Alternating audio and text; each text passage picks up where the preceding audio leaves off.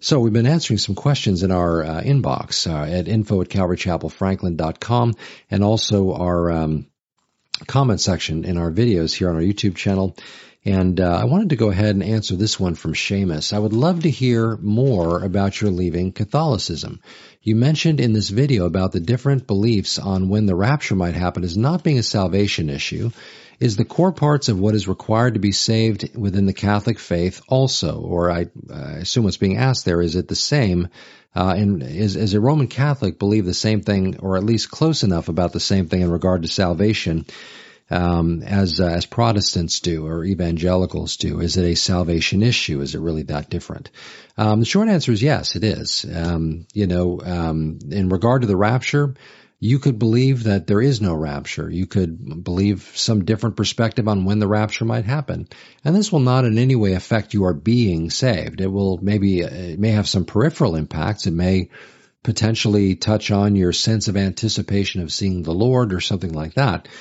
But in terms of being saved, it really doesn't have any bearing at all. You can be saved and not believe in the rapture. You can be saved and not even know about the rapture, much less arguing about where it might land. And so, but when it comes to the question of soteriology or salvation, what it means to be saved, how can we know we're saved? Those are questions that, by definition, are salvation issue. And I think that there is, from a fundamental doctrinal theological perspective, there is a big difference, a very significant opposite end of the spectrum perspective on what it means to be saved, how we're saved, and even to know for sure that you are saved. Difference between Roman Catholicism and a biblical description of this. I would say evangelical Protestant, I think that's fair, but I'm just going to use the word biblical because I do think that there is a difference between what the Bible says about this and what the Roman Catholic Church says about this. Now, at this point, I just want to say, this is not intended to be taking shots at Catholics. This is a purely doctrinal, theological thing. And my leaving Roman Catholicism really at the beginning was based on two main things. One is the authority of Scripture as opposed to the authority of Scripture plus. In Roman Catholicism, for example, it is not just Scripture as the final word, but as the custodians of Scripture, the magisterium of the Roman Catholic Church would speak on equal footing with Scripture, although they would argue that they're speaking from either clearly Scripture or from implications of Scripture, but they're speaking as authoritatively as Scripture would be. As a matter of fact, just to take that one step further, the Pope in Catholicism, not everything that he says would be considered gospel truth, excuse the pun, but when he speaks ex cathedra or from the chair, he would be speaking with the same apostolic authority that Peter would have, or any of the disciples would have, but certainly Peter specifically, as the Pope is the latest person to sit in that seat of authority, whether literally in his own case or figuratively in Peter's. He didn't have a throne per se, but today the popes do sit in the chair from which they would pronounce dogma for the church. Not always just solo. It's often in concert with the other bishops and those kinds of things. So I'm not trying to misrepresent this at all or to minimize or trivialize what that's all about. But I would disagree with it. I would argue that biblically speaking, there is no place for that kind of thinking. Rather, instead, the Scriptures themselves declare themselves to be God-breathed and therefore profitable for all of the areas of life that a believer needs to grow in their faith and practice. 2 Timothy 3:16 and 17 speaks to that very thing. And so biblical authority is one of the reasons. And the second one would have been to tie into your question, the question of salvation. I'm going to read here from 1 John chapter 5. This, I think, is an extremely important passage, and I quote it often. Not in, really hardly ever even in discussions about Catholicism, but many believers wrestle with the question of whether or not they are saved, whether or not they are born again, and will in fact stand secure in God's sight and presence when they die. But I think that the Bible tells us we can have that confidence, and so it's important for us to know passages like this. And I'll read this here. These things I have written to you who believe in the name of the Son of God, that you may know that you have eternal life. Okay? That statement is very, very straightforward. Now, in some manuscripts it adds, and that you may continue to believe in the name of the Son of God, although continue to believe, or continue to, is in italics, and so is not original, even on the manuscripts that this is found. So it would read, and that you may believe in the name of the Son of God. So the idea here of belief in the name of the Son of God brings with it a sense of knowing, current, present tense, that you have, present tense, eternal life. In other words, John the Apostle, who was one of Jesus' inner group of the disciples, close friend, leaned on Jesus at the Last Supper, gospel writer, matter of fact, wrote his gospel many, many years after the fact, ultimately speaking of the story of Christ and everything under divine inspiration, and these 3 letters and the book of Revelation, he says these words. This is the Holy Spirit's truth that he gave to us, that if we believe in the name of the Son of God, we may know that we have eternal life. You couldn't be more clear than that. That is an absolute statement that if you are a follower of Christ, you're a believer in Jesus, and of course by believing in Jesus, that means you believe in what he did for us in dying on the cross, being buried and rising again the 3rd day, as Paul would say in 1 Corinthians 15, you may know that you have eternal life. Well, to have that kind of confidence is something that is anathematized within the theology of Roman Catholicism, within the doctrinal positions of Roman Catholicism. I was reading portions of Trent, the Council of Trent, and some of those anathemas, as a matter of fact. And it's a little simplistic to simply pull an anathema and say, well, here's what it says, and therefore it's, But the idea is, within that entire council and document and everything, is developed and built on their thinking and all this kind of thing. But the idea that one could believe that they are in fact saved and will in fact stand in the presence of God free of judgment one day is something that Roman Catholicism does not believe is right and accurate. And they would deny that that is the biblical teaching. Which is why, in practice, most every Catholic you would ever talk to, if you asked them if they knew they were going to heaven when they died, they probably would say they don't know. They might imagine there's maybe some time spent in purgatory, working off some unconfessed sin or those kinds of things. But most of them would be very, very hesitant to say that they have certainty about where they would stand if they died today. And if they did believe they would see the Lord today and they'd stand in his presence, it's generally because they feel like they're a pretty good person. Now, the doctrine of salvation is something that is very clear in Scripture, abundantly clear, does not require all kinds of outside apparatus to understand it. And I would suggest that those that are unfamiliar with what the Bible says about it would do well to take time reading the Scriptures. Start in the New Testament and start to understand these ideas. But in the Old Testament, I would argue the same underlying principle of a salvation by grace received through faith is something that pervades the Scripture, Old and New Testaments. And so to put your trust in some other institution or apparatus upon the text to tell you what it means and says, I think is, if I can be a little blunt about it, dereliction of duty. It's like we all have a responsibility to know what God has said. After all, he gave us his revelation that we might know. And so it's important and it's incumbent upon us to do that. Now, the actual fundamentals of salvation, biblically speaking, and in regard to Roman Catholicism, again, are also very different. And this is the second reason why, and I'm second not in importance, but just the other reason among the 2 main ones that I left Roman Catholicism over. This, of course, having to do with how you are saved. Not just that you know you're saved, but how are you saved in the first place? Within Roman Catholicism, there is a very clear understanding that you are not saved by grace through faith alone, but rather instead your works are meritorious. Again, I could quote a section from Trent and that kind of thing, but it's not enough that it just says it in an anathema or something. And sometimes those anathemas are misunderstood by Protestants looking for proof texts to demonstrate an idea against the Roman Catholic Church. I would argue that Roman Catholic theology as a body of work is misguided in regard to what it means to be saved and how one is saved. The Scriptures are sufficient to help us understand this by themselves. Here's one of the reasons why I think that. That may sound like a bold statement, but here's one of the reasons why I think that.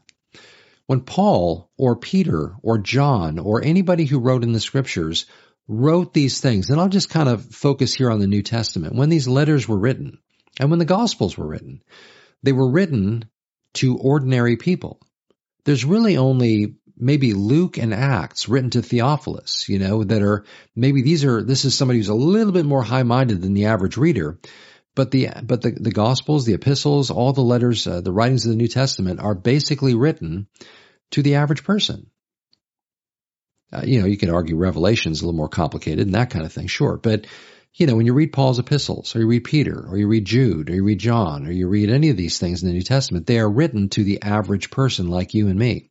Someone didn't have to go to a magisterium of anything to understand what was being said. It was simply given, written, and passed around the churches where there were pastors, but they were all learning these things as they were written and distributed and copied and sent out and this kind of thing. So to think that today we can't read the scripture the same way and let it speak for itself, I think is just misguided. There's no reason to think that. Now, sure, can people get misinterpretations because they don't spend time comparing scripture with scripture, connecting the dots, understanding what it means to develop a solid theology? Of course they can. That's why pastors and teachers and churches need to apply themselves to helping people learn not just what the Bible says, but to learn how to learn what the Bible says. People can open the scriptures themselves. John himself would say, you have no need that anyone teach you. Well, he taught them that, right? He wasn't discounting the idea of teachers. He's simply saying that maturity should lead us, like the author of Hebrews would say, from milk to meat. We should be able to grow in our understanding of Scripture personally. And this is the responsibility, again, taking a cue from that passage in Hebrews, is that this is not just something for the priests and pastors and such. This is something for the average believer to grow in their faith and therefore become teachers. And that's the call of the average Christian. And so these are the reasons why I left Catholicism. And yes, again, to answer your question, there's a difference between the soteriology of Roman Catholicism and of evangelical Protestant Bible-believing churches. Some years ago, there was that document signed by Catholics and evangelicals together. And I'm shocked not just that evangelicals signed it, I'm also shocked that Catholics signed it. Why on earth would anyone believe that these two groups that have such gigantic fundamental differences are essentially the same? They're not. And any Catholic should know that, and any Bible-believing Christian should know that. Let me clarify something here too, by the way. Again, this isn't a shot against Catholics individually, but rather it is a theological discussion, and I left for theological reasons. And frankly, I think you should too. But here's what I wanted to kind of bring around here. What I'm not saying is that there are no Catholics that are genuinely born-again believers and saved. I think there are some. But I would add this to that. I would say that it is not because of their theology. On the one hand, they have the deity of Christ, they believe in the doctrine of the Trinity, but there are lots of other peripheral doctrines that are not as peripheral as we might think. Doctrines like the Immaculate Conception or the Assumption, the concept of transubstantiation and such. These are ideas that touch on the gospel itself, not just the gospels, the writings, the four in the New Testament, but the gospel, capital T, capital G. These ideas that are parts of a robust perspective on the part of Roman Catholics touch on the gospel itself and distort it and color it in such a way where it becomes unclear what the gospel actually is. But Paul says what the gospel actually, I would argue that Paul and Jesus himself very clearly, well, and we debate whether Jesus said it or John just said it parenthetically, but the idea that in the Gospel of John chapter 3 verse 16 and also Paul's writing in 1 Corinthians 15, 1 through 4, where Paul speaks about how I declare to you the gospel, that Christ died for our sins, was buried and rose again the third day according to the Scriptures, both the death, burial, and resurrection, all according to the Scriptures. John 3:16, for God so loved the world that he gave his only begotten Son, that whoever believes in him would not perish but have everlasting life. About as simple and succinct a statement as could be in regard to the gospel. And so when we add all of these additional things, and by the way, the primary element that makes the gospel different in Roman Catholicism and an error in Roman Catholicism is because in Roman Catholicism, it is not by faith alone, but it is by faith plus our efforts, our works. But Paul says, but by the works of the law shall no flesh be justified. He says all have sinned and fall short of the glory of God. In Hebrews, all of these offerings and sacrifices which could never take away sin, but through his one offering. And so we ultimately find ourselves redeemed, not because of our efforts. Matter of fact, I'm going to close with this passage here for those who would be unfamiliar. It may very well be that most of you are very familiar with this passage, or these two passages I always like to read together.